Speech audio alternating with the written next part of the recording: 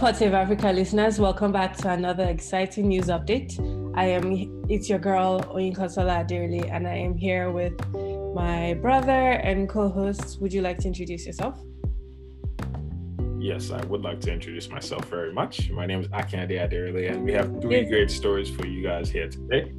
Yes, that is my name. We have three stories for you today.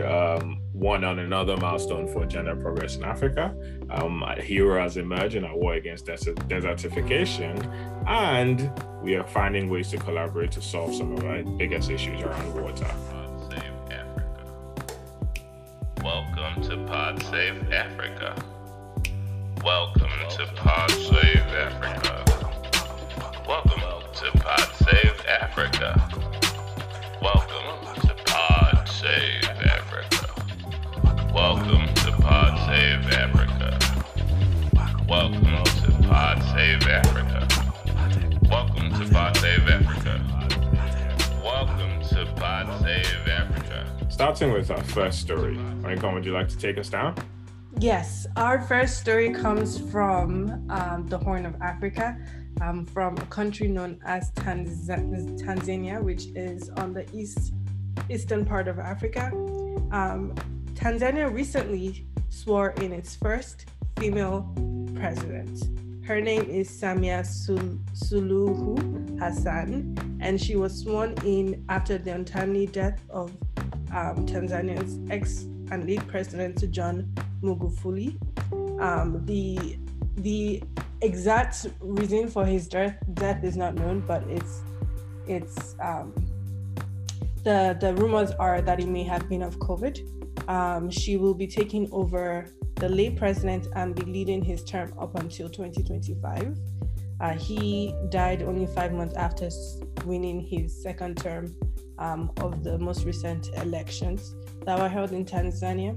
So it's very exciting news because Africa as a continent hasn't had many female presidents. I believe there are about 10 that are recorded over time. And there have been female presidents in countries such as Ethiopia, such as Burundi, South Africa, Liberia, Gabon, Mauritius, Malawi. Most of those presidents, however, have been acting presidents. And so overall, there haven't been that many female presidents. So this is one thing to celebrate. So she will be ruling the country of Tanzania till 2025, and she's already she announced 14 days of mourning after the untimely death of the late president, and she's already begun to make progress in her term as president. Kelly, do you have any comments on this? Sure, absolutely. I think it's important to also try and provide some context around kind of her rise to power.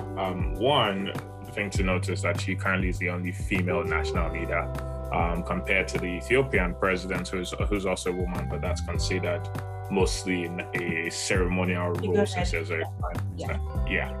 And she's coming in as the president of the country and the leader of her party at this point in time, which has been in power almost since its independence. The thing that makes a lot of people hopeful about her is that she's not from the Tanzanian mainland. She's from Zanzibar, which is not part of the mainland. And she, in the time when she was working in Zanzibar as a Minister of Labour, Gender Development in Zanzibar, she overturned a ban on young mothers returning to school after giving birth. She did a lot of progressive things in the country that give a lot of people, a lot of liberal Tanzanians, hope that she's going to be a different kind of president and going to take the country in the right direction. So, in addition to us being very excited about increased gender parity in leadership, we are also quite excited as well that she hopefully is thinking in the right direction and things move in the right direction. But yes, this is certainly good news. Hey listeners, taking a short break to introduce this new app called the Revit app. If you are a person in the creative industry, perhaps you're a musician, a podcaster, a blogger, or any other type of creative artist, you've probably sometimes struggled to engage or connect with your audience a bit more. And that's what Rivet App is looking to solve. It is a new platform that would enable you as artists to build relationship with your fan base and also to continue transactions and gain both monetary value and loyalty value through exclusive content, merch, and experiences. Your fans will be treated to sleek experiences for accessing your exclusive content and will be able to support you through purchases or donations. The app would also enable you to maintain a cumulative score representing your total level of engagement with your fans and allow your fans to be rewarded for their long-term loyalty to you as well. It's also a way for you to show individuality outside of the art that you produce to your fans, and so that it helps to build a long-lasting connection. You can check out this new app at rivetapp.co. Again, that's rivetapp.co, where you can sign up and begin to connect with your fans that way. Again, it's the Rivet App, rivetapp.co. On to our next story. We're going to be telling you the story of a hero who's fighting against the scourge of desertification in Africa. His name is Yakuba Sawadogo, a Burkina Faso farmer who's about 70 years old, who has developed a technique of planting seeds and things of that nature that allows them to be quite resistant to drought, to desertification, and things of that nature. In fact, for his efforts, he won the United Environment Program laureates this year for his great work in using a technique called Zai. What it basically is that they dig a specific types of holes with a certain composition of stones and things like that in each bed with some organic material to help crops grow even in the most arid regions of the world. So he's been doing that in northern part of Burkina Faso, that kind of that belt of the Sahara Desert, and has had a lot of success. And his farming techniques have gotten a boost across the entire Burkina Faso over the past couple of decades, since 1980, when Thomas Sankara embraced the progress. He says now that almost 95% of farmers in his region are proponents of this great technique, and he's been duly recognized for it with a Champions of the Earth award for inspiration and action.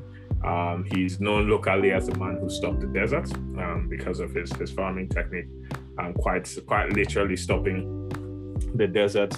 And his technique now, which is now about 4 decades old, is used by farmers across 6,000 kilometer stretch of Africa. This is exciting news for me, and great to given a lot of the conversations we've had on this podcast regarding desertification and the threats it has to not just African food supplies, but also even the political systems, as we've seen in many countries. Oekon, do you want to lean in with some thoughts? Yeah, it's like you said, it's a very exciting news, especially as we know one of the many impacts on global warming on the African continent is that the desert is getting bigger. The Sahara region has literally doubled in size over the years, and so not only is the threat of famine very present, it's becoming more real, and you can see that in the way food item prices are spiking. But with this technique, it shall hopefully it shall help to limit the damage of the desertification, and people shall not suffer from famine as much as they are right now. So again, it's very exciting news. There is a movie based on him. It's called The Man Who Stopped the Desert. It came out in 2010. So I would encourage all of our listeners, if you would like to see that movie and learn more about this farmer's story. Now, on to our third story. We'd like to share a little bit about the story we've covered a few times in the past. We're going back to Blue Nile Dam with our friends in East Africa. If just for additional context prior to digging into the story, over the past decade or so, the Ethiopia has been in collaboration with a few other countries and entities, has been building a dam on the Blue Nile, which is a tributary of the great, Nile River that we're all familiar with. If you're up with that, Nile runs northern, and building a dam, of course, concerns the people who are downstream of the dam, which is Egypt and Sudan.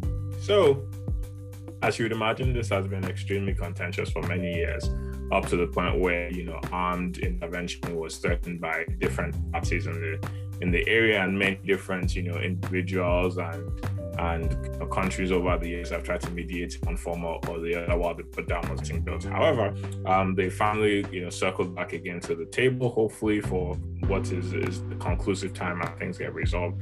And the African Union is taking the lead this point in time and really hosting these negotiations in Kinshasa, Democratic Republic of Congo. The hope here is that they can discuss over this, grand Ethiopian Renaissance Dam and resolve the issues permanently. And I believe that the two main issues at this point in time is really the speed at which they will release the water from the dam or constrain the dam's flow for people downstream, and also the method of resolving conflicts in the future. I should imagine those two things in themselves are contentious, but this definitely does bode good signs, because one of the first times that the African countries within themselves are really focusing on resolving these issues internally, and hopefully some kind of resolution can come to. It's been quite a while since they've been able to take a sit back and actually have negotiations around this highly contentious issue, and we're hopeful for the best. And of course, we as Pod Save Africa will keep you updated to what evolves from this story. Monica, do you have some thoughts?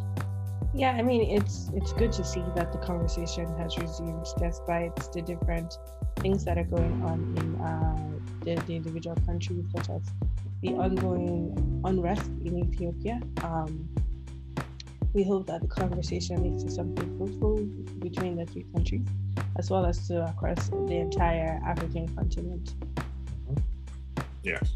And a final note on that is that, the two major countries here, Egypt and Ethiopia, have very good business to do, and either still the issue. Ethiopia is building this dam that will more than double its, production capacity of electricity, which, is transformative for a country that's growing and trying to make it into the developed class of countries.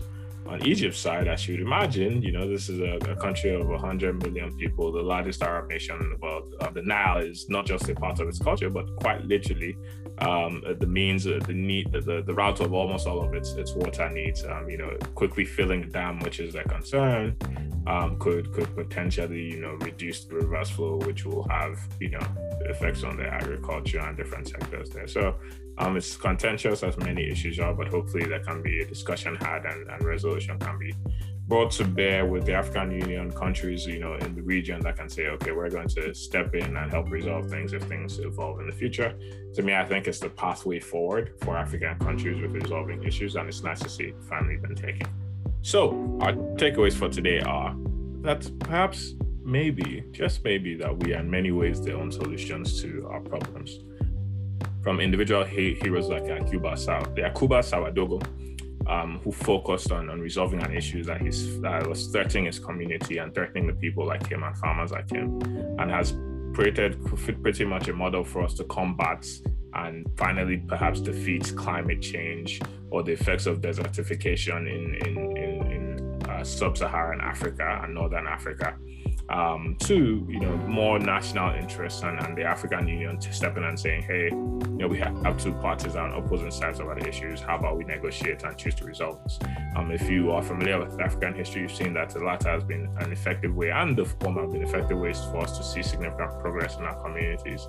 And I am extremely excited about what comes out of that, how people extrapolate farming techniques of Zai from Mr. Sawadogo, and how the Grand Renaissance Dam issues are finally resolved. Oinkon, would you like to share our plantain chip for today?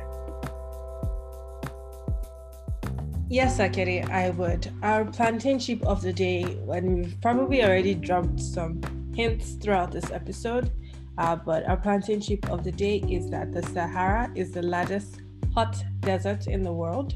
and it is bigger than the continent of Australia. So you can only imagine how big it is. But in case you can't, it is actually 3.552 million square miles as of currently. As we've mentioned, the Sahara itself is expanding more and more, and so you can only envision how big it would be next year or in 10 years. And so that's our chip of the day. The word Sahara itself actually has Arabic roots in the word desert, and so it's staying as true to its name in being hot and barren. Yeah, fantastic. Well, thank you listeners for listening in this week. We look forward to hearing your feedback on this episode, and we look forward to interacting with you in the future. Thank you again, and have a fantastic rest of your week. Bye.